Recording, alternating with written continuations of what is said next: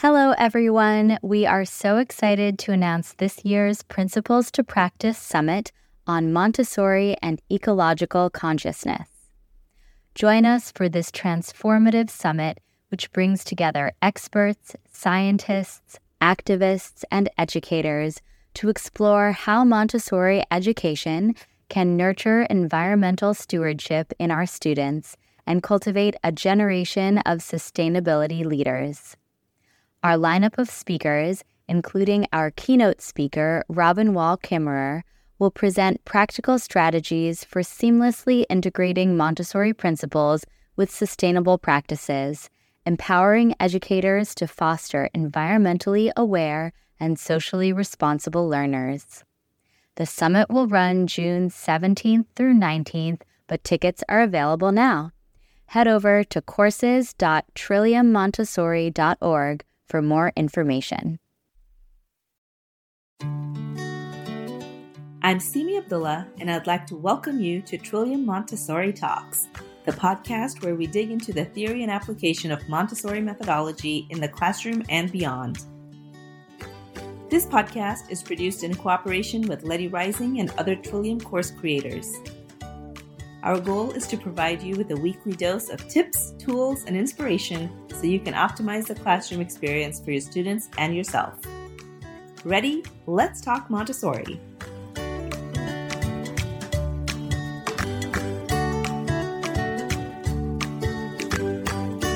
Hello there. My name is Letty Rising, and welcome to Montessori Talks, the place where you can find out lots of information related to all things in the Montessori elementary environment.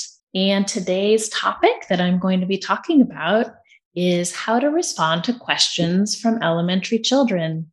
I once gave a workshop to a group of parents, and when I talked about how elementary-aged children are knowledge seekers who are interested in knowing about everything, I saw flickers of joy and delight in their faces as they imagined their children absorbing the totality of what Montessori educators know as cosmic education. However, their smiles transformed into exasperated sighs and frowns and looks of hopelessness when I told them that the pathway for them to acquire all of this precious knowledge is through asking lots and lots of questions. One parent raised her hand and said, "I just thought my child was being annoying. You mean that this is actually a developmental phase?" Then many parents began to share their experiences of feeling weary, unconfident, irritated, and more from the seemingly endless amount of questions that their children asked day in and day out.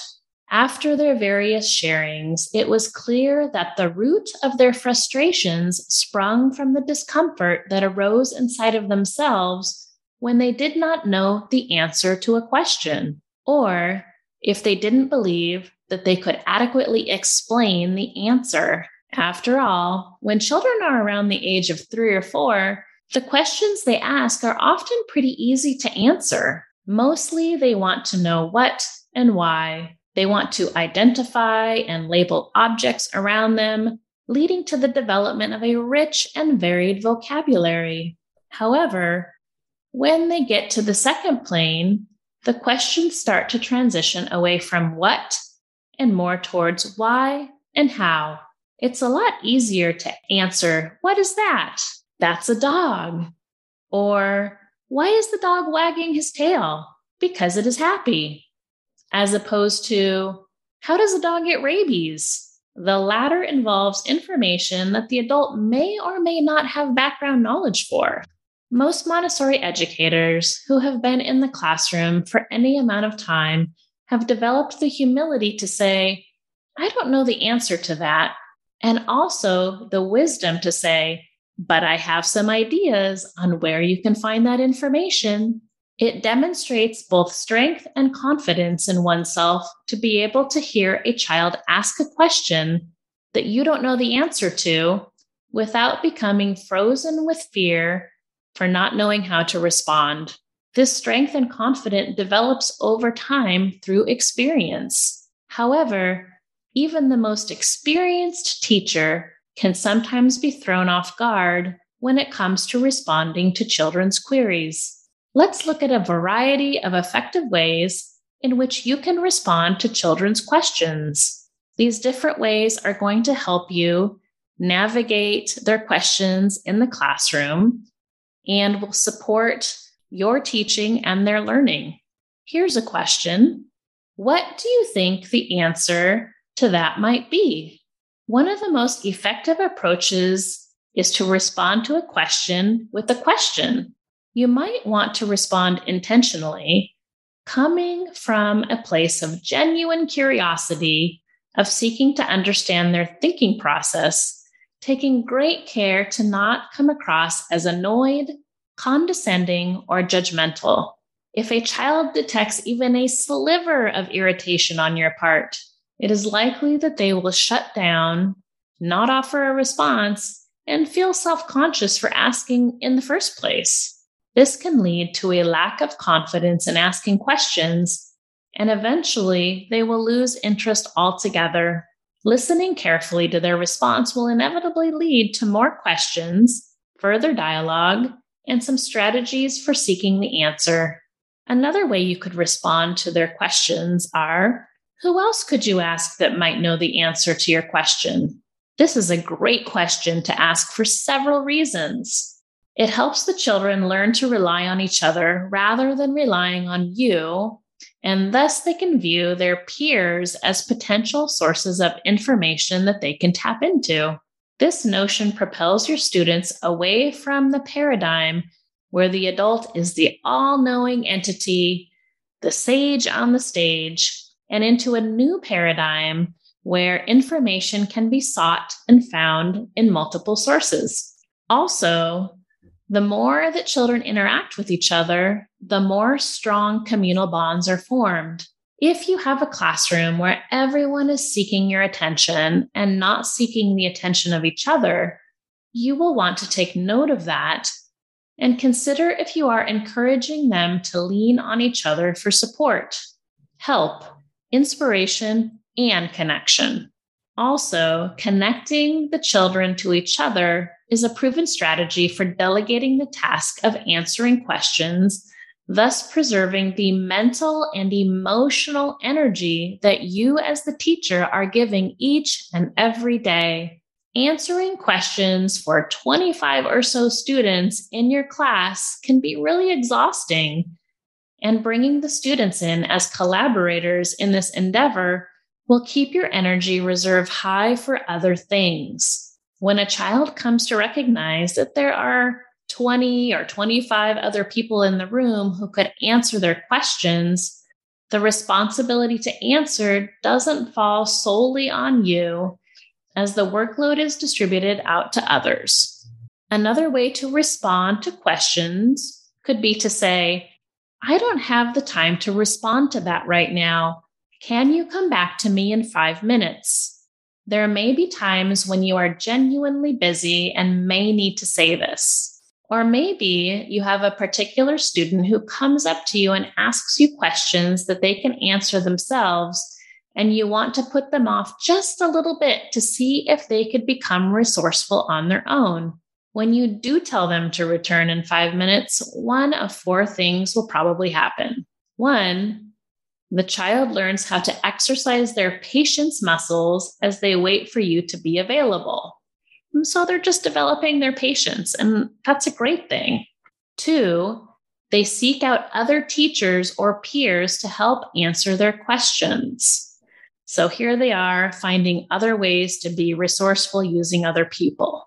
3, they seek out the answer to the question from available resources on their own. And this could be an encyclopedia, an atlas, a thesaurus, an internet search, lots of other potential opportunities for finding resources in different areas. And 4, the question wasn't important and they forget about it. This can happen often, actually. You could ask somebody to come back in 5 minutes, and if it wasn't really that important, they're going to get engaged in something else and forget that they even had that question. Another way to respond to children that I find particularly helpful, especially if you're not sure how to respond, is to say, I'm not ready to respond to that yet. I will get back to you this afternoon, or I will get back to you tomorrow morning, and offer a designated time. Sometimes you can't respond to a question that has to do with a decision that lies with you, and you haven't thought it through enough to be able to respond in the moment. Or it's an information-based question, and you think you know the answer to their question, but want to check your resources to make sure that you respond to it correctly. Take the pressure off of yourself. Just because someone asks you a question doesn't mean that you have to respond in the moment that the question is asked. Letting the child know you aren't ready, and just as important, when you will get back to them, is important for building trust. And it might be that you tell them you can't get back to them until tomorrow at lunch, and maybe you still won't be ready. You'll still respond at that time, tomorrow at lunch, and say, I know I told you I was going to respond today, and I just want to let you know that I need a little bit more time to respond to that because of XYZ, because we had an unexpected event happen, or you could get specific with it. And then you will say, I will get back to you tomorrow. As long as the communication is clear and solid, questions can be put off for a day or two until clarity has arrived. Another way you might want to respond doesn't have anything to do with any words that you will say. You could take a pause and allow yourself some thinking time before answering. Sometimes it's beneficial to just pause, look up, and say, and count silently to 10 before responding. Because during that time, the child might have run up to you with the question only to scamper off immediately after it was asked. When you have a child who asks the same question repeatedly, and you know that they know the answer to the question, then the chances are good that the child is using this strategy as a way to connect with you. Sometimes just smiling at them, taking a pause, and kindly asking, remember you already asked me that? Do you remember what I said? Will be enough for them to say, oh yeah, that's right, and then just run off to join their friends. Another way you can respond to the elementary child's question is to say, that's a great question. Let's find out together. This is a response that I find unique to the Montessori approach. In a traditional sage on the stage type of learning environment, the possibility of a teacher not only saying, I don't know, when a question is asked, but then taking it a step further by showing interest in a student-initiated topic is not typical. It takes a sense of humility on the teacher's part, combined with a genuine curiosity and desire to see the child as a collaborator rather than an empty vessel to be filled with knowledge. From this perspective, knowledge and information is not a one-way flow. Instead, it is a flowing of information in both directions, with the adult and the child being the giver and the receiver of the knowledge that they come across. It becomes a shared learning experience, which can ultimately lead to greater understanding and increased connection. So although this is not really a typical way of responding to a question in a traditional environment, it actually is something that you see often in Montessori environments. And that's one of the beauties of our classrooms that we have that offers the children an amazing experience. Another way you want to respond is to give the children just enough information, but not too much. So when responding to your students, it's often helpful to give them a brief and concise explanation rather than a lengthy speech containing numerous details about a topic. If the child has further questions after integrating that information that you presented to them, they will come back to you and ask for more. Also, answering their questions with lengthy, complex answers prevents them from taking the kernel of knowledge that you shared with them and turning to books or an internet search or even an expert during a going out excursion to find more. So I've mentioned numerous ways above in which teachers can respond to their students' array of questions regarding all things contained in our universe, also known as cosmic education. However, there are also some ways in which you won't want to respond. And this might be tough for some because it means at the very least hiding your feelings, and at most, and this is preferable, shifting your mindset to see your students' endless questions differently. Here are some responses that you're going to want to eliminate from your repertoire. Eye rolling. You might find yourself thinking, here he is asking me more questions when I already answered several earlier today, yesterday, or the day before. Eye rolling can be an unconscious behavior, and it's hard to self-detect. If you work with an assistant, ask them to give you feedback on whether or not you are rolling your eyes at students. While it can be unintentional, and most often it really is, the outcome is that children may feel confused, embarrassed, belittled, and/or vulnerable. Another way you're not going to want to respond to their questions is by sighing. Resist the inclination to let out a long, loud sigh when the same child comes up to you with questions or is asking the same question repeatedly.